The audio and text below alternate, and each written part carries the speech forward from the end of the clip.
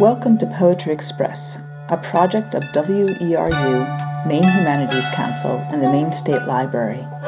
Each week we bring you a Maine poem read by a Maine neighbor.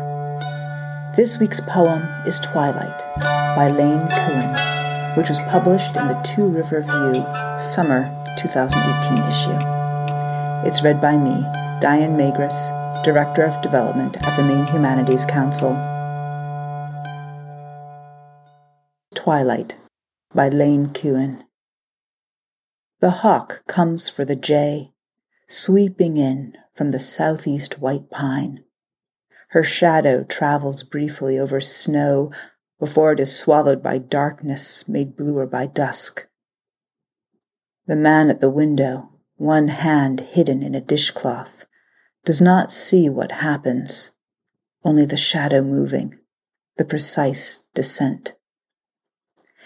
An imperfect golden tapestry spills from the kitchen window into the dimness, where it seems as though nothing is moving but branches. It is quiet for a time, both inside and outside the house. I've always loved this poem for its portrait of that beautiful moment between day and night, when light and sounds and really everything seems unique for a few minutes. I love the colors, the darkness made bluer by dusk, the imperfect golden tapestry, and the pattern of moving branches, and that feeling of being tucked up and safe.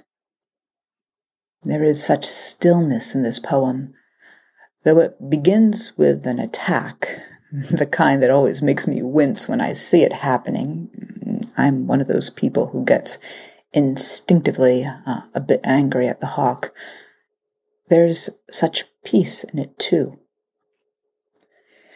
These days especially, I've been pushing myself to appreciate the small beauties around me and tiny moments of peace where I just pay attention to patterns of nature, what the birds are doing, even the hawks, color and shadow.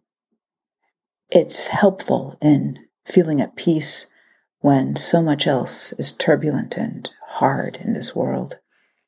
This poem speaks of that careful notice of small things, and to me, it feels like an old friend sitting down with me by a window. Once more, here's Twilight by Lane Cooin.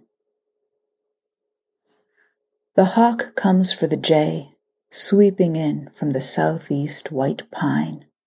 Her shadow travels briefly over snow before it is swallowed by darkness made bluer by dusk. The man at the window, one hand hidden in a dishcloth, does not see what happens, only the shadow moving, the precise descent. An imperfect golden tapestry spills from the kitchen window into the dimness, where it seems as though nothing is moving but branches. It is quiet for a time, both inside and outside the house.